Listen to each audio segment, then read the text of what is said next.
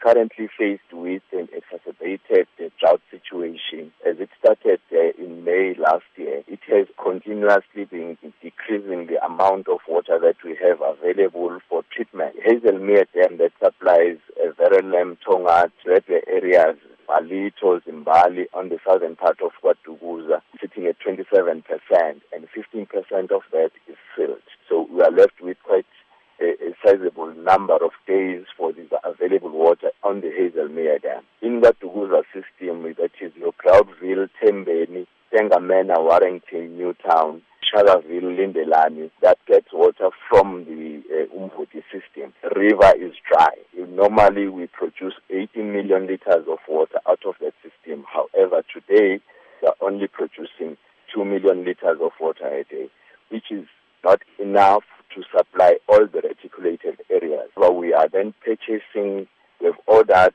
4 package plants to treat that borehole water, which is going to take us maybe about 2 to 3 weeks to install that infrastructure so as to augment the supply in areas where we don't have water.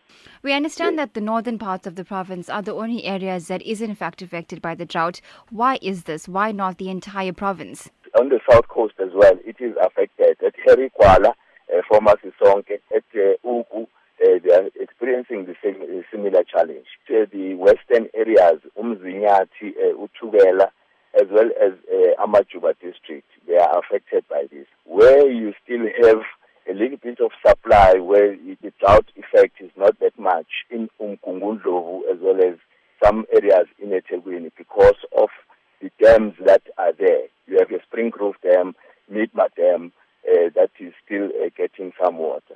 The only challenge that we are facing with the climatic conditions is that when we see the 30% rain, it's only along the coast, which does not rain at the catchment of rivers that supply the dams in the northern area. In the meantime then, while the province awaits the rain, what is the call to South Africans to in fact preserve water? We are putting up the plans to desalinate the sea, especially along the coast.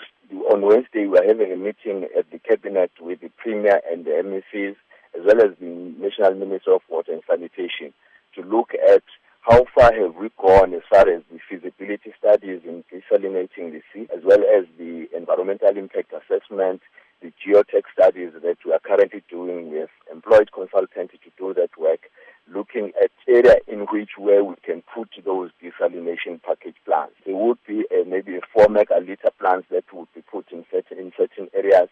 In some areas, we are looking at putting up bigger projects like producing 60 million litres of water.